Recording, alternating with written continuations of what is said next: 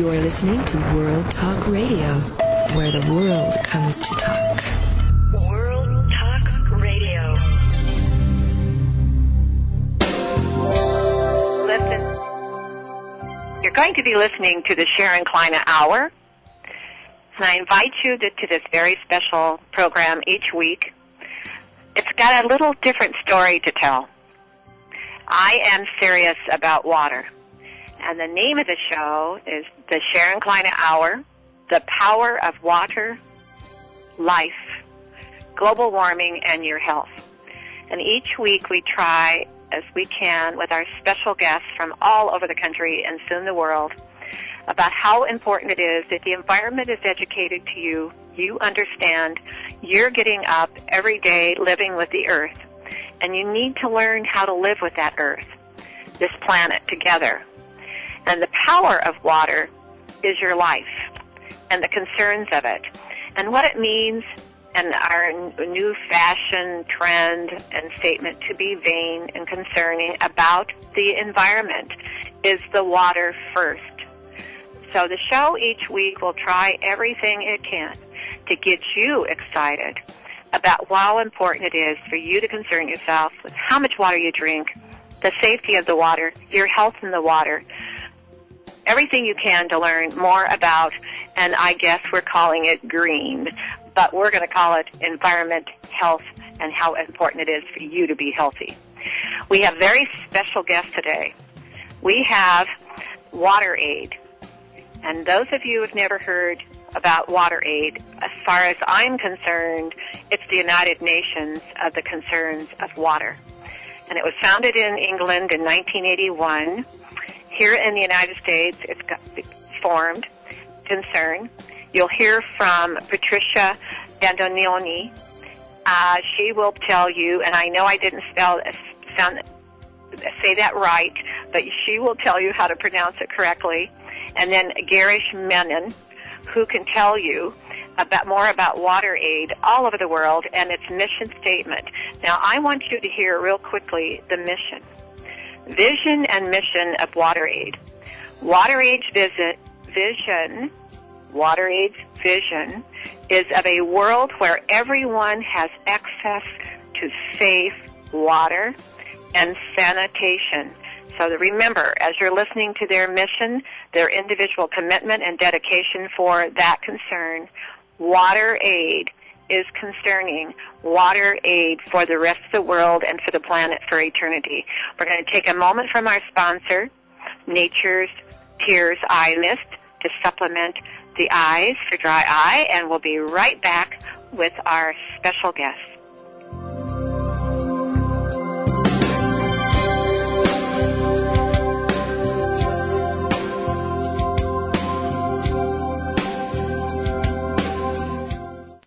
Discover the secret of Nature's Tears Eye Mist, an entirely different approach to eye care without eye drops.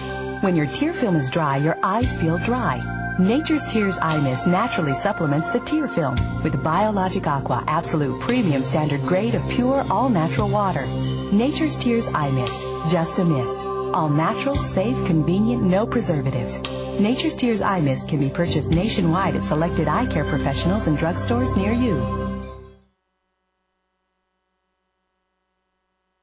To reach a show host or guest during the live show, dial toll-free in North America 866-613-1612.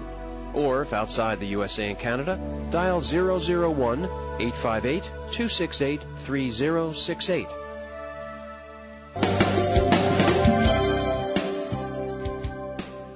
You're listening to the Sharon Klein Hour, The Power of Water, Global Warming, Your Health and Life. The issue of water is a crisis, but from the beginning of time, it's water that gives you the everyday healthy life, the concerns that you want to be a healthier person. Without the water, there is no life. It began with life, and it's the life of our earth.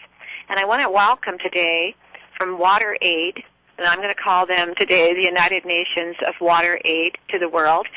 Are you with us, Patricia? Yes, I am. Okay, and you pronounce your last name how? I pronounce it Dandonoli. Dandonoli. Okay, and then we have Garish Menon. Garish, are you with us? Yes, I'm Sharon. Hi. Okay, it's nice to talk with both of you. Can you hear each other okay? Yes, we can. Yes. Okay, good.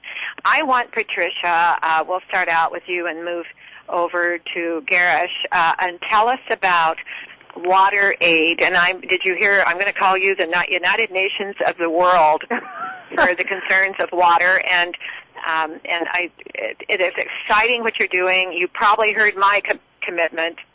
I have. I have been in water research for over 25 years, and my concerns and my company and everything we do is dedicated to the better understanding of water. My knees were shaking, both of you, many years ago. I am 66 years old. I started studying maybe 30 years ago. Mm-hmm. Getting ready to write a book on the issues and the concerns and how important. My knees were shaking. It had been forgotten. We're bringing it back. Well, you were ahead of your time for sure.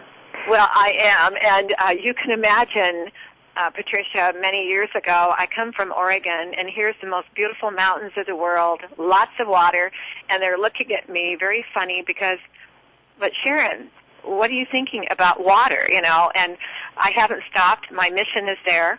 I am never going to stop. My commitment with everything we touch is the power of water and this earth to be for eternity. Now, Patricia, tell us about Water Aid. Well, thank you, Sharon, first of all, for having Garish and me on the show. I think what's interesting in your story is that the reaction that you had 30 years ago from people is sometimes the reaction you get today from people who don't really stop to think about how much we take water for granted in most places in the developed world, certainly in the United States.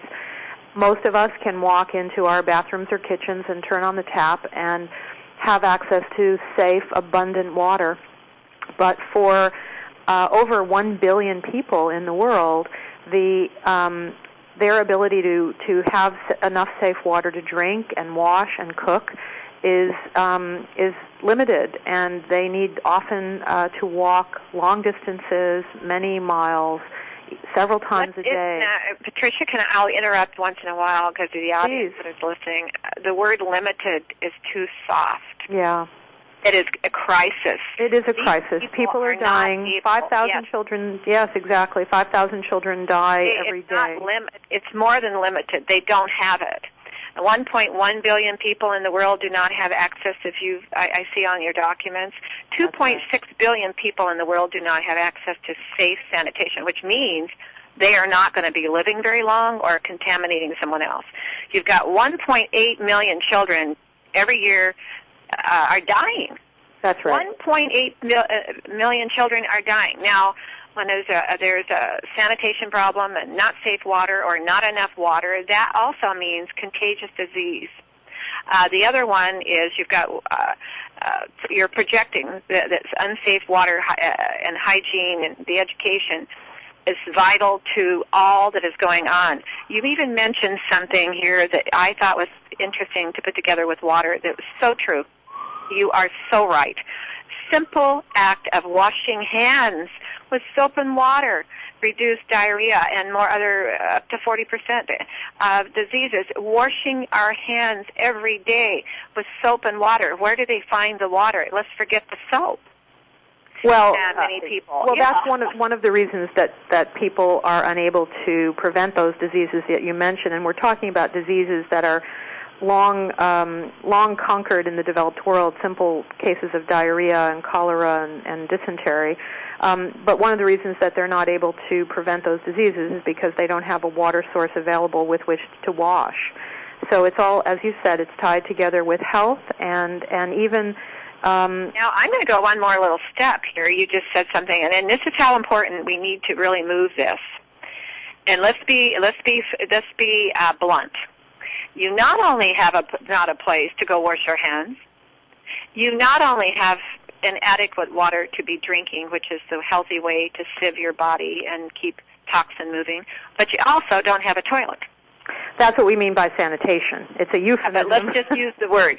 I mean, let's be open, because the rest of the world saying, you use some of these soft descriptions. I'm in the medical field and the health field. Let's just say washing your hands after going to the toilet, to the bathroom, and flush the toilet, put the lid down, go wash your hands, drink water during the day. These people have none of that. That's right. That's right. And so what WaterAid does is we work with poor communities, with local partner organizations in those communities, and we plan and help local communities build and manage their own safe water supplies and sanitation and hygiene programs. We work in 17 countries. We reach about 1 million people a year with safe water and about 1.5 million with sanitation and hygiene education. And we're making great progress, but as you've said, the challenge before us is quite daunting, and there's a lot to do. Now, you've said here that WaterAid discusses how the issue impacts health. We're very much in the economy. We're into a worldwide, and I need some education here if we could get some to our audience, is we know that water is a crisis, so we're going to work toward that. And educators and yourselves and your mission and anything I can do. I'm going to be in New York here soon. I'd love to meet with both of you on education. But we also have people who do have that running water. It may not be safe. We do have people forgetting many things, many reasons for it, because the air is so dry and the environment is dry, which means more bacteria. Dry air breeds on bacteria. Dry skin breeds on bacteria. Dry eyes, really, as our research is proving, breeds on bacteria. What are you doing to educate people in all walks of life about what you're trying to do with WaterAid? Well, we focus on one particular aspect of the water crisis, and that is how it affects poor people in the developing world. I think some of the things you've mentioned are certainly very important and relate primarily to challenges here and in other countries where there's already access to the basic needs for water for drinking. But I'd be interested in perhaps Girish speaking a little bit about the health implications of lack of water. Okay, Girish, can we hear from you with your background on the health implications? Because we're finding that is spreading all over the world. We're a mobile Earth now. Right, Sharon. I mean, you highlighted the issue when you were talking about the connection between water and health, and that was absolutely bang on. What does happen is there is no access to water in many places. Water is actually collected or scooped out of unprotected water holes or water springs that often is the only source in the village for a range of domestic purposes, for bathing, for washing animals, for washing our clothes, and is the same unprotected source of water that's then available to poor communities to drink. Partly it's due to lack of education that this water is entirely not safe and it could lead to a whole range of diseases, but it's also because people just don't have a choice. That's the only source of water that's there. And as Patricia mentioned, even to get to that water point in many of the countries that we work in, particularly in Africa, in sub-Saharan Africa and South Asia, it's a long, long trek with women and girls carrying 20-liter jars on their head. Now, can you imagine even just lifting a 20-liter jar full of water, forget carrying it for 4 hours, 5 hours every single day? And the children probably don't go to school, so they're having to help bring in this source of life. We'll call it source of life. Absolutely. To where they live at that spot, and the energy every day it takes to bring that water source to where they're living and they eat and everything they're doing. And let's be a little bit more bang on. And where do they eliminate anything to do with sanitation? Is it behind the house? Where is it at? Well, so this is also, their hands are contaminated, their soil is contaminated. Yes. We need to be blunt. Yes. And people, we have a tendency to be soft about things, how we describe something we don't like, because we're concerned that somebody might not agree. Well, I'm not going to go there with this. Absolutely. Water is going to be an issue to all of us to have an eternity to live here. You need water You need the water in the streams, the lakes, the rivers, and all that goes on there, and the aquifers, and the lowest part goes down to the oceans, the seas, and so on. You've got to have that moisture in the air to be able to filter also and protect you with immunity, pH balance, immunity protection. These people you're talking about have no time to live other than survive. There's no water. Yes. Most of the people Girish and I have traveled to several countries where WaterAid works over the past couple of years, and even as he mentioned, if for those people that are able to collect water from unprotected sources, oftentimes they're not even getting enough of that water, even if it's contaminated to begin with, and even so they're only getting less than 10 liters a day, which is far below, as you would, I'm sure, agree, what's necessary for drinking, cooking, bathing, all the uses that we... Also, Patricia, Girish, where are they getting the water? What is the source of the water to be safe, clean water? Well, when WaterAid works with a community, we try to rely on, typically, we'll either use groundwater, and that would be accessed through a well, either a hand-dug well or a borehole, if depending on how far down the water table is, or if there is a spring nearby that can be safely capped, we can rely on that. What we try to do is encourage people not to use what Girish described are these open sources like a pond or a river in which animals are bathing, in which people are washing their clothes and that sort of thing. You mentioned sanitation. When people don't have access to safe sanitation, safe toilets, they'll often simply do what any of us would do if we had no choice, and that is to just relieve themselves out in the bush, out in the field. Mm-hmm. And as you said, what happens when it rains is that runoff will contaminate these open sources that people then go and collect water for drinking. And people will just have no other choice. It's not that they don't realize that there is danger, but with the water, when there are no other safe supplies, they have to rely on what's at hand. So it's important for us to provide them with the very basic technologies. We're not talking about fancy filtration systems or any kind of expensive technologies. The kinds of projects that we work on typically cost only about $30 per person, which then provides that person with water and sanitation on a sustainable basis. So it's very, very simple, a hand pump or a rope pump. And also then, as Girish mentioned, telling people how to practice safe hygiene. So to wash their hands at critical times, after using the toilet, before you eat, after cleaning the baby, and really understand. Patricia, how do you, when you go in and teach, let's pretend like you and I are stuck on an island. And you and I are trying to make a go of life survival, and there's not enough water, and you're trying to do, and let's say we've even been living in a more modern way, but all of a sudden we're living like that. Yeah, right, it can happen. Yeah. And they say, in the military and all that response trainings, the first responder training, that don't look for anything but your water first for survival to live. You can live longer without everything else, but not the water. Sure. Well, there's some very basic things that people can do. For instance, often if water is filtered through a couple of layers of cloth to take out any large particulate matter, and then put in a clear jug and put on out in the sun for a couple of days, that's a very simple way of killing a lot of the pathogens that may be found in water. There are things you can do, but what we try to do is find sources of water that are safe and that are then protected in order to remain safe.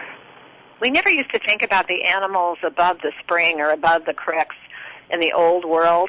Patricia, I come from, and Girish, I come from Oregon, and I don't know if either one of you, but I've climbed the mountains. I've climbed up the creeks to the top of the head of it, swam the rivers through the rapids, swang on the grapevines, and you look at what you're just saying today, that in the older days we thought nothing of drinking in the old world if you were thirsty out of a creek because it was out in the woods.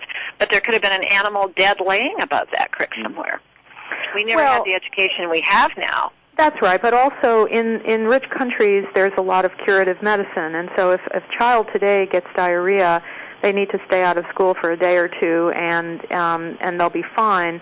But when expensive medicines are not available, or if people aren't able to reach a healthcare facility, often those children get very, very sick and can very quickly, as you said, dehydrate and dehydrate to death, sadly, and die. Exactly. Yes. Now I want to ask you both on the water aid, what you're doing. Have you been working with the United Nations at all? Girish, maybe you can talk about some of the partnerships that we have in the field. Yes, thanks, Patricia. We do have a very close partnership with with UNICEF, which is one of the key UN bodies that focuses on water and sanitation. And the community is obviously children, and we find this very strong correlation between health, education, and children's development. So we have various partnerships in many of the countries that we work in terms of joint programs, looking at how schools can be the basis for us to promote education on hygiene.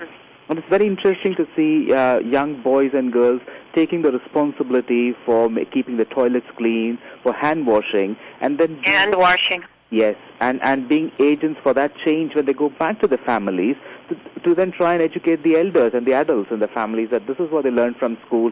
These are the reasons why you should have a clean source of water, keep water safe, wash your hands at critical points during the day to avoid the transmission of infection.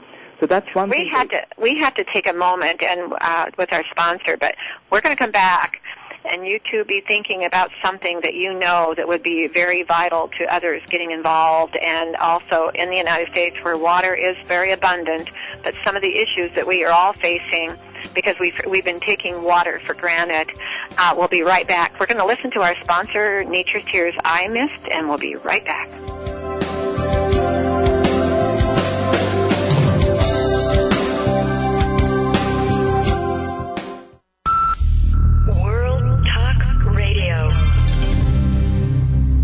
Discover the secret of Nature's Tears Eye Mist, an entirely different approach to eye care without eye drops. When your tear film is dry, your eyes feel dry. Nature's Tears Eye Mist naturally supplements the tear film with Biologic Aqua Absolute Premium Standard Grade of pure, all-natural water. Nature's Tears Eye Mist, just a mist. All natural, safe, convenient, no preservatives. Nature's Tears Eye Mist can be purchased nationwide at selected eye care professionals and drugstores near you. To reach a show host or guest during the live show, dial toll-free in North America 866-613-1612. Or if outside the USA and Canada, dial 001-858-268-3068. You're listening to the Sharon Kleina Hour, the power of water and all of the mission of life, which you should be part of, listeners. Water is your life, and you could become immortal if you get involved in concerns of the water and your health and the environment. Today we have representatives of Water Aid to the world and concerns to our planet of the issues that have been taken for granted for so long, that if you can't wash your hands, if you have no place to flush the toilet, if you can't go get a drink of water that's fresh, clean, safe, you're not going to be healthy. And that unhealthiness is a part of all of us. Don't take that for granted for a second. It couldn't happen to you and I at a moment if something didn't go quite right that day. We have Patricia with us today from Water Aid and Garish, and we were talking about water taken for granted. Patricia, could you tell me more about who is the founder of this mission? I'm a believer, and I look sometimes to the power of life and my faith, that obviously I was selected with a mission. And who was the person who was the founder of Water Aid? Well, Water Aid was actually founded as an outgrowth of the water industry and leaders of the water industry in the United Kingdom, as you mentioned. In 1981, which was the beginning of the first UN decade for water, the water engineers and the water companies in the UK really felt that there was something important that they needed to be able to give back. They had certainly seen the benefits of improved water and sanitation in London and the rest of England, and knew that there was a crisis and tried to help. It started off as a volunteer-run and volunteer-based organization, so when you're talking about things people can do, for the first 10 years of WaterAid's life, it was run and managed by volunteers. Now it's grown to, as I said, operating in over 17 countries, and it has expanded now to include a whole range of professionals working in international development. So there are a number of people still involved in engineering, but now many more people involved in public health and in international economic development as well. You had to make it a more professional organization because volunteers don't have the time to really be researchers or different people who can evaluate. And well, it grew to a scale that required professional involvement, but it also, I would say, tracked with our increased sophistication about how to tackle these problems. In the early years, I think people very much thought, oh, well, there's a community without water, we'll go on our vacation, and for 2 weeks we'll go and drill a well, and that'll take care of it. We'll go home and we'll have done our good deed. And I think what many organizations, including WaterAid, came to realize is, as helpful as that is, what's more helpful and more sustainable in the long run is if you give local people the responsibility and capacity to take care of their own problems so that they own those solutions. They know how they were developed and how they were planned, and they know how to run them. And then you won't find the problem of returning to a village or community a couple of years later and seeing that hand pump broken with no one who knows how to fix it, or no one using it because it was put in a place that the community finds inaccessible.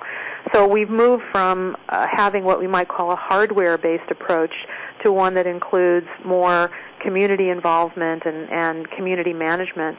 And in fact, WaterAid was recognized for its innovation in that approach and won a very prestigious international award about 10 years ago that recognized the leadership that we exhibited in sort of transitioning from that approach.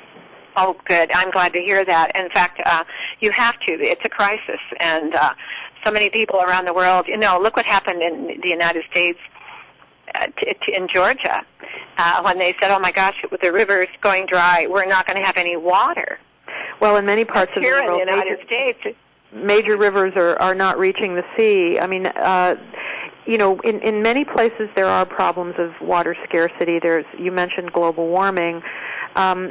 Poor people who live very close to the natural environment, who rely on ecosystem services and the environment much more directly for their lives and livelihoods, are more likely to be affected by climate change than those of us living in cities where those effects can be mitigated. So if there's an unusually dry season, people who rely on rainfall for their drinking water and their crops are going to be affected more. So we are now. Also, yeah, I think Garish would, because of his background, could say something here. Even in the United States, if you don't have the flow of water, and they're saying you're now going to have to ration your water in your home. And I noticed that you were involved in India, Garish. Could you tell us a little bit about what India has learned? Right. I think the thing to say is that in India, as of now, in no city you can claim to have a 24/7 water supply, even if you're in the capital, New Delhi. It is a big issue of scarcity, and it constantly points out to the need for, how can service providers or the utilities can provide equitable, sustainable water to make sure that, it's good quality, and B, it's delivered on time. And what that happens is that because that that's not always the case, it leads to a lot of what we call the water stress, where families are constantly trying to find out where you get the water from. There we go to another one. You said bang. We're going to give it another bang. Water stress. Yes. The body is made up of 60 trillion cells. that must be nourished every day. And what is stress? If one depletes, the other one draws on the other one. And if you don't have enough, can you imagine knowing that you have a thirst? The body has a thirst. I've had a dermatologist on recently. The skin requires so much water from the outside coming through. The eyes, we are learning now what causes dry eye. Not enough moisture in the air, not enough water. Now we are learning, as you just said, Garish, a stress. Are we going to live today or tomorrow? What day can we not get out of bed? What if we're sick and we can't go get that water that day, or we can't do what we're all saying a person must do? If you don't have the water readily available or understand your survival. Yes, indeed. I'm glad you mentioned that, water stress. Well, water stress definitely in a physical sense, where your body doesn't get the nourishment, and you often find that children, for instance, dying because the quality is not right. So that's the very, very extreme form of stress. There is just the physical stress of fetching water, as we mentioned some time ago, walking to long distances. But an interesting thing that we are seeing, which is very, very serious in many parts of Africa, which are affected by HIV/AIDS, is this whole issue about how, with a lower immunity system, poor quality water makes them much more susceptible to getting all other forms of infection, and therefore, speeding that downward spiral in their health status. Mm-hmm. We have studies that show that people living with HIV/AIDS, for example, need at least 10 times more water than other people to make sure that the personal hygiene is maintained, the body is nourished, it's kept clean, and the immediate sanitary needs are met. Now, can we imagine a situation where, as Patricia said, that people have less than 10 liters of water per day, and if you have a person living with HIV/AIDS, and there are millions of them in Africa now, for instance, they need something like 100 liters of water per day. Now, how does one expect a community to live healthy? And water is the filter of disease. In other words, the skin, the largest organ of the body, you have to have so many glasses of water a day. Yes. To maintain that, but you have to have so much outside to balance out the act of the organisms to be able to detoxify. Mm-hmm. You're right. In fact, you are right. And this is a crisis that we're living on this planet together. And it was originated together, and one spot on Earth began before the other spot with the water, the power and life of water. Mm-hmm. God in the water. The mirror in the water is who we all are, and the faith in the water, whichever faith you have. And as we're talking, you are saying, too, that without water, the stress of the body, no wonder it depletes, and we have HIV and cancers and all of the diseases. And I've always said your lungs have been overlooked. The lung has a power to expel, but it must have moisture. Can you imagine how little we've studied the lungs? But if you don't have enough water, your lungs can't function. Right, absolutely. And that's another research we're doing. We're learning more about the water therapies and understanding what can we do with the therapeutic side of hydro water therapy that they also, Garish, left behind. Long ago when I was studying, and I am so sincere with you, people have laughed to me. I had one time the president of Revlon, founder president, Harry Doyle, said, "Sharon, I'm calling you the Empress of Water." Mm-hmm. For so many years, everywhere I go, television, everything I do is water, environment, water. And people are looking at me, and what we're going to do here with what we can do is the water aid of the world to be understood that here in the United States, in Canada, New Zealand, places where you think of water abundant and a lot of it, they might have something happen someday in time. They don't have enough. Yes.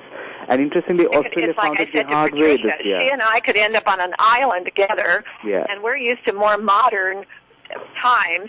And what do we do to survive, to think? And without the water and all that goes with that, health.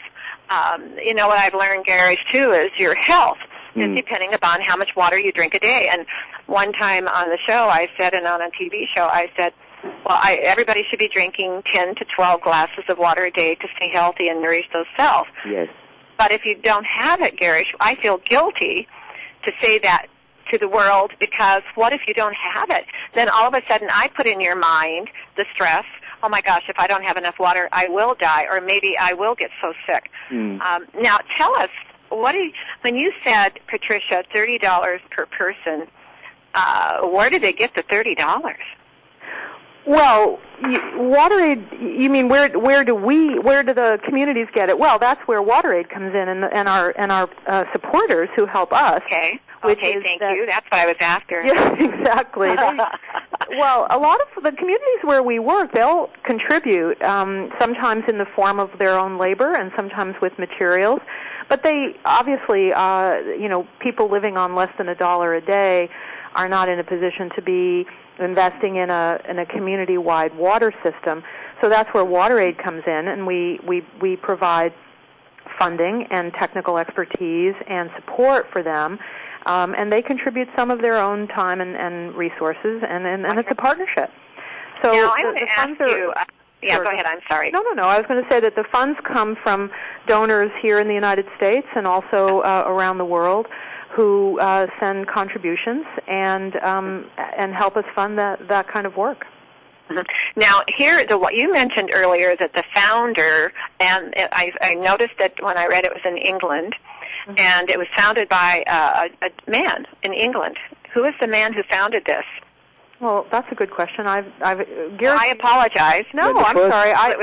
The person who actually was a real visionary. Yeah, the founder in England was founded in was David 1989. David. Go ahead. Collett was the first international head of WaterAid. Oh, I see. Who was a real force and power in terms of, getting the water industry to commit and say that, this is the UN International Year of Water, and as you said, Sharon, rightly, it's about our relationship with the United Nations, and we said here is a great opportunity. There we go. The United Nations has declared the first International Decade of Water in 1981. As a British water industry, we should be committed to a cause and do our best in contributing to parts of the world where this facility doesn't exist.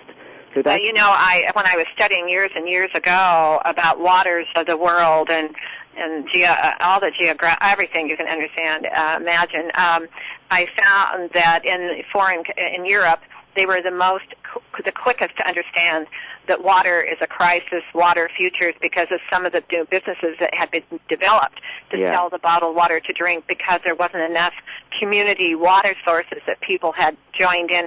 It's like you said, Patricia, as people start putting something toward their community water, and they're volunteering to make sure everybody has that water. In the old world, they invested money, each one of them, by paying to that water spot so much money a month to be able to have that spot that they knew they would have water. So it sounds like that in time, and this was 1989, I believe you were founded. Am I right? That's 1981. 81, thank you. And so they had seen that obviously there was a new movement, crisis in the future, that there needed to be an organization, WaterAid to the world, UN to the world, whatever you want to, but WaterAid to the world, to learn more about this and be educators also. Now, there's a lot people can do here in the U.S. I mean, you before the break, you asked us to be thinking about what could people do here. And we get calls all the time from schools and school children, in fact, who have discovered this sometimes as young as second grade, who can understand why this is such a urgent crisis and want to do something to help. And so there are opportunities for children in school to maybe form a water club where they can learn about the issue. Teachers can visit our website and get lots of... Now, what website do they go to, Patricia, to find you? Sure. Well, we're at www.wateraid.org, and there's a section called Splash Out, which is particularly focused on lessons and games and activities that school kids can use. Other people, voters, for instance, there was actually legislation passed in the United States a couple of years ago called the Paul Simon Water for the Poor Act. And unfortunately, very little money has ever been actually allocated to implement this legislation. So one thing people could do is to look into the Water for the Poor Act and encourage their federal legislators to increase the funding for it, because that would solve the problem. We also get calls lots of times from civic organizations like the Rotary Club or Boy Scouts. Last couple of weeks ago, we met with 450 representatives of the Girl Scouts who, in their Girl Scout troops, devoted their annual World Thinking Day to water. So lots of different ways in which people could educate themselves about the issue and get involved to try to help to solve it. Mm-hmm. And are you at liberty to say some of the water companies in the world that got behind us at the beginning or today? Girish might know more about some of the companies that were originally involved in the. I think it would be if you know it, because people have to realize that the water. I have found through the years with being involved with a lot of the companies that are in the water business are so serious with a mission. They care. Mm-hmm. Are there some companies that you're at liberty to mention? Oh, yes. Thames Water has been one of the largest long-time supporter of WaterAid. And in terms of support, it's largely actually making their databases accessible to us. So appeals for support, for instance, go through the water bills, and it reaches out to millions of homes in England. So now, this is, what's the name of the water company? It's Thames Water. How do you spell it? It's THAMES. Okay. Like the river. Thames Water. Thames. Okay, water. Okay. And then we have Severn Trent, which is another large water company. Essex Water, Southwest Water. So there are all these water companies all over UK, and as a group, as a broad alliance, they are fully. Now, were you able to drop any of the other water companies around the world that are not in England? Well, in Australia, a lot of our work is also supported to the water companies. Okay. It's in a very similar way as it happens in England, yeah. Okay. And then in the U.S., the American Water Works Association and its members are definitely also involved in the water crisis and trying to do what they can. The difference here in the U.S. is that, by and large, water is delivered by municipal water companies, whereas in the U.K., the companies have all been privatized. So it's a private.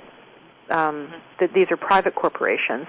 But you also mentioned, in addition to actually water utilities, there are lots of companies involved with water technologies, water testing, water treatment that are, as you say, that they know very much on the basis of their firsthand experience how important this is. And so we definitely hear of companies that are interested in trying to understand how they could help as well.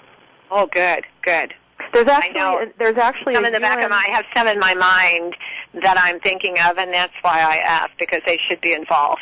Sure, and there's also a movement, part of the UN Global Compact, which is the way the UN tries to engage major corporations, is something called the CEO Water Mandate.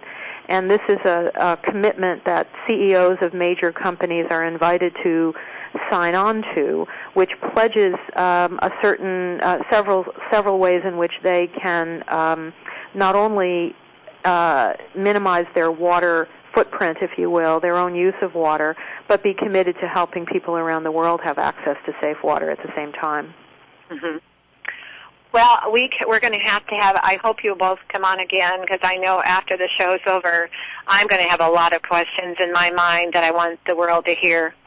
And definitely I'm going to leave a watermark for you whenever I travel, do what I do, and I'd love to have a link to understand for the world, to our website, to understand the WaterAid, the concerns you have and the mission you're doing, and the code of ethics that you have there for all life on this earth. It's, I had a scientist on who's the chair, and I'm worried about eternity, the word, and I said there will be one, but it's all dependent on the water, right? Right. Thank you, Girish and Patricia, I want to thank you both for everything you're doing, and sometime when I'm in Manhattan, are you there in Manhattan?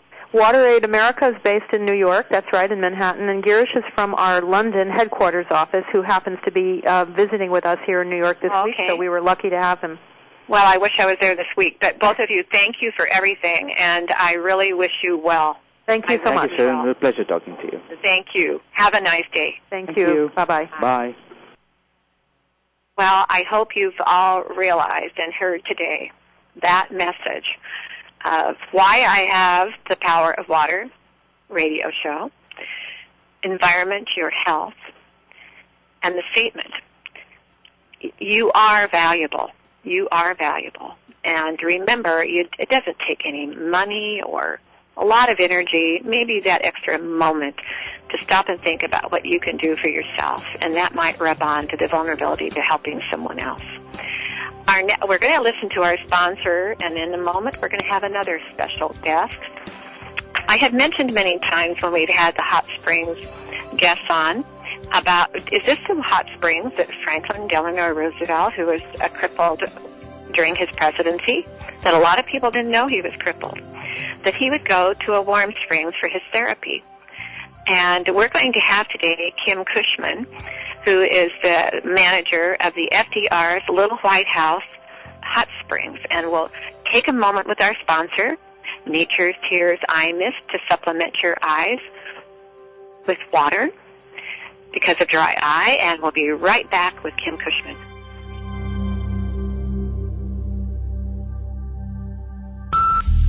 World Talk Radio. Discover the secret of Nature's Tears Eye Mist, an entirely different approach to eye care without eye drops. When your tear film is dry, your eyes feel dry. Nature's Tears Eye Mist naturally supplements the tear film with Biologic Aqua Absolute Premium Standard Grade of pure, all-natural water. Nature's Tears Eye Mist, just a mist. All natural, safe, convenient, no preservatives. Nature's Tears Eye Mist can be purchased nationwide at selected eye care professionals and drugstores near you.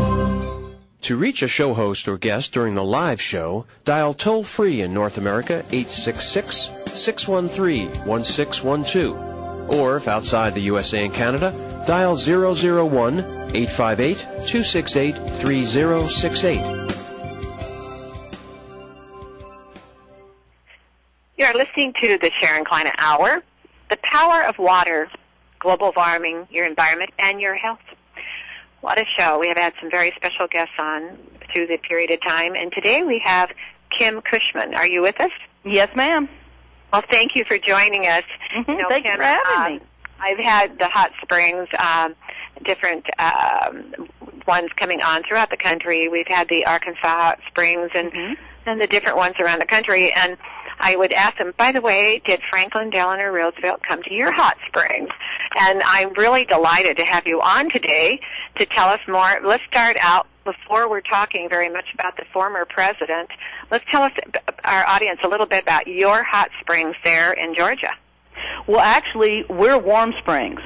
And we are Warm Springs, Georgia. That's the name of our town. Okay, Warm Springs. I apologize. So Warm Springs. So how warm is are your springs?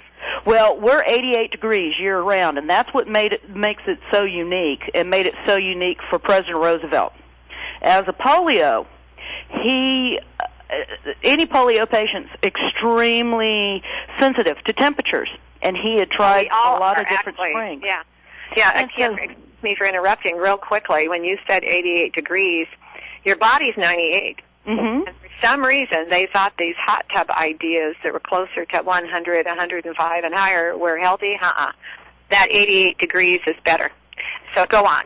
Yes, and it's wonderful. FDR discovered that it didn't hurt him to work in these springs. The hot springs and some of the other areas were just too hot for him. He was too sensitive to it. So he discovered, by an invite from George Peabody, an old resort here in Warm Springs. It had been a Victorian resort. Kind of at the turn of the century, had taken a turn for the worse, so to speak, because people weren't traveling as much. Invited him here, and FDR came on a whim. And fell in love. Well, now, what is the pH of your Warm Springs? Well, that I'm not sure of, but I can tell you what makes it so unique, and there's a real texture to our water. Okay. Is it comes up from about 3,300, 3,500 feet under the fault of Pine Mountain, and that's the fault that we're on here, which is the last mountain in the southern Appalachians. It's very unique because the coastal meets the Piedmont Plain here, and we've got one little mountain popping up. It comes up through the rocks, and now is this a lava rock? Is it comes up through a lava rock? A lava rock? Because you said you had a fault. We have a fault. Okay, is it Ladder Rock, or what do you by chance? And if you don't understand, I'm sorry to put you on the spot, but do you know what kind of rock it is? Oh, well, it's a mixture, mostly granite. Granite, okay. Mm-hmm. And it's a filtering rock. A lot of granite. Okay. But it comes up through and it picks up minerals, bicarbonate, silicate, calcium, magnesium, sulfate, potassium, sodium chloride, some sulfur. It has incredible buoyancy. And that's what helped FDR and the patients. He designed pools that folks at the Warm Springs Institute could go down, and it was the first treatment center for folks who had polio in the country, actually in the world. Do you remember when was this founded? Do you remember the date? Mm-hmm. Well, he opened the pool in 27. He first came here in 1924. Designed the pools, got them open in between 27 and 29, and they were in operation until 1942. Mm-hmm. They came under the umbrella of the Georgia Department of Natural Resources, which we are part of. We're Georgia State Parks and Historic Sites. Mm-hmm. Now, when did it become a state park? In the early 80s. Uh-huh. Mm-hmm. It's actually the state's most visited historical site. I was going to say, I bet it is. We feel pretty privileged to be working here. It's a pretty special place. Yeah. Now, when people come, do they still come for the therapeutic reasons, or are they coming more just for the enjoyment of the luxury of the warm springs, or are they coming there because somebody or the doctor or someone advised them this might be a nice place to go and get some therapy? Well, there is therapy at the Warm Springs Institute, which is still a vocational rehab institute next to us. We actually manage the house that FDR built, which is called the Little White House. It's the only house that he ever built and owned himself. Now, we have the pools and springs open to the public. We have a basin. That people can feel the water, feel the texture of the water. We can only fill up the pools once a year because they're so old the structure can't handle the weight of the water anymore. It's the original pools that were built in the late 20s. I see. And so now are you open just certain times a year? We're open year-round. Our site is open. We're only closed on Thanksgiving, Christmas, and New Year's. Okay, so that when you say you only fill it up once a year, what is it? We fill it up on Labor Day weekend so that people can actually get in. Okay. Now, and you said you have several pools. So is there when a person comes there, are there certain pools that are suggested to them to use? Well, actually, they're not pools that are open to the public, general public. At the Institute, the Roosevelt's Warm Springs Institute, there are several pools that are used for therapy with their patients. I see. For rehab here. And how far do you think some of those people are coming to enjoy that luxury? They serve a lot of the residents of Georgia. A certain number of folks come from other states. The Institute itself is under the Department of Labor, managed by the state of Georgia, and it is for vocational rehab. Mm-hmm. Oh, I see. So it's quite unique. It's a very unique little area. We only have 450 folks in our little town. Oh, we live in this little. People live in your town. Now, what's the town? What's the largest town close to you? Atlanta. Atlanta, Georgia. We're an hour and 20 minutes from the Grady Curve. If anybody listening has ever been in Atlanta, downtown Atlanta, so we're quite close, but we're still very rural down here. Now, have you found during this global climate change, let's call it, that changes forever? It always has, and it will continue to change. Have you found any changes that are distinct to the way your springs are coming into the pools? We have not. We haven't noticed any changes. We are sitting in a very unique geological area. Mm-hmm. There are 7 springs at Warm Springs that actually stretch from Auburn, Alabama. I went to the University of Georgia, so I'm not supposed to say that out loud. All the way to Barnesville, which is a couple hundred miles, and this is the largest spring. It's unique. And we also, as many people may know, we've been in a pretty severe drought here in the South. I know. That's what I was leading to. We are okay at this. Your aquifers were not affected at all. Mm-mm. We're our own watershed. Yeah, that's what. Now, in other parts of Georgia, that were affected. Has there been any correction? Has the rains come down enough to start filling up the aquifers and get things back to somewhat normal? No, not normal, but we are getting rain on a steady basis in a good many parts of the state. It's nice, in our area we're getting rain about once a week now, which is very nice. Last summer was scary. Yeah, no, it hit the news. Very scary here. What was happening, and I had brought it out on my radio show that everybody, has to realize, I don't know if you heard our guest earlier, the water aid people that are concerned about water that started in England in 1981, and people not to take water ever for granted, and it's got to be a lesson learned that I hope will never be forgotten for all of us to have heard, that you do not take that water for granted, and when you know that there's tributaries and you know there's flows of waters in the aquifers and your rivers and more, you've got to have it before it begins to happen. You've got to educate everyone that we need to slow down on sharing water or whatever we're doing to make sure there's enough water for everybody to be healthy and live. And what is the civilization of our earth is water. Now, back to your warm springs. You've had to have, and what I was leading into is Europeans were traveling all over the world to look for these waters, and you had to have, in the old days, a lot of Europeans find this water to be unique. Did you have a lot of Europeans come in? I don't know about Europeans, but I will say that when Warm Springs, the Meriwether Inn, was a resort, it was very heavily visited at the turn of the century.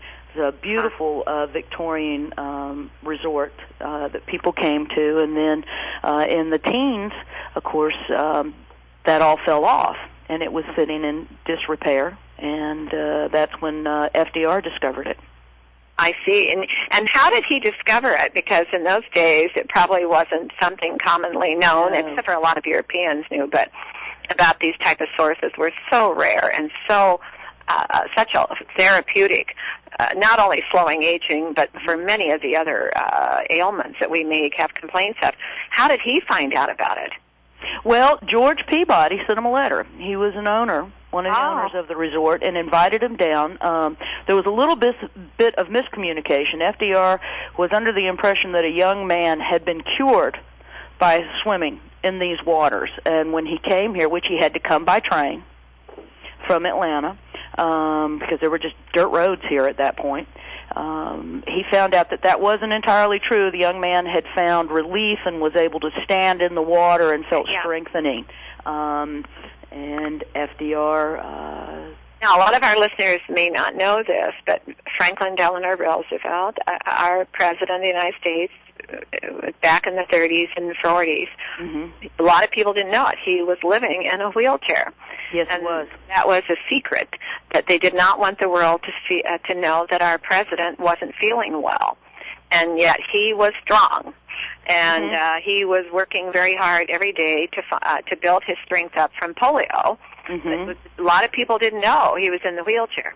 And when this came out about this Warm Springs that he was going to, and I had heard the story long ago, Kim, that he did find it to be a therapeutic benefit, though. Oh, did he loved it? Yes. He was able to stand here. He was able to get his strength back. And he loved coming to this community because he was able to be himself. Yeah, I think in time it's going to become, we're going to go back to the waters again, Kim, where we're going to be using waters again for therapy. And when that message gets out there more and more, that water is your therapy, water is who you are. We feel very privileged to be the stewards of this area, to be in charge of maintaining this natural resource, which it is, because there's no commercial use of our waters. They are here for our guests to come visit and see and learn about FDR, about polio, and how what an impact polio had on our country when it occurred, that whole epidemic, and not knowing what caused it. So it's pretty fascinating, and it's really fascinating to think about how much history came out of this little village. Earth Whispers, never say goodbye. Thank you for listening.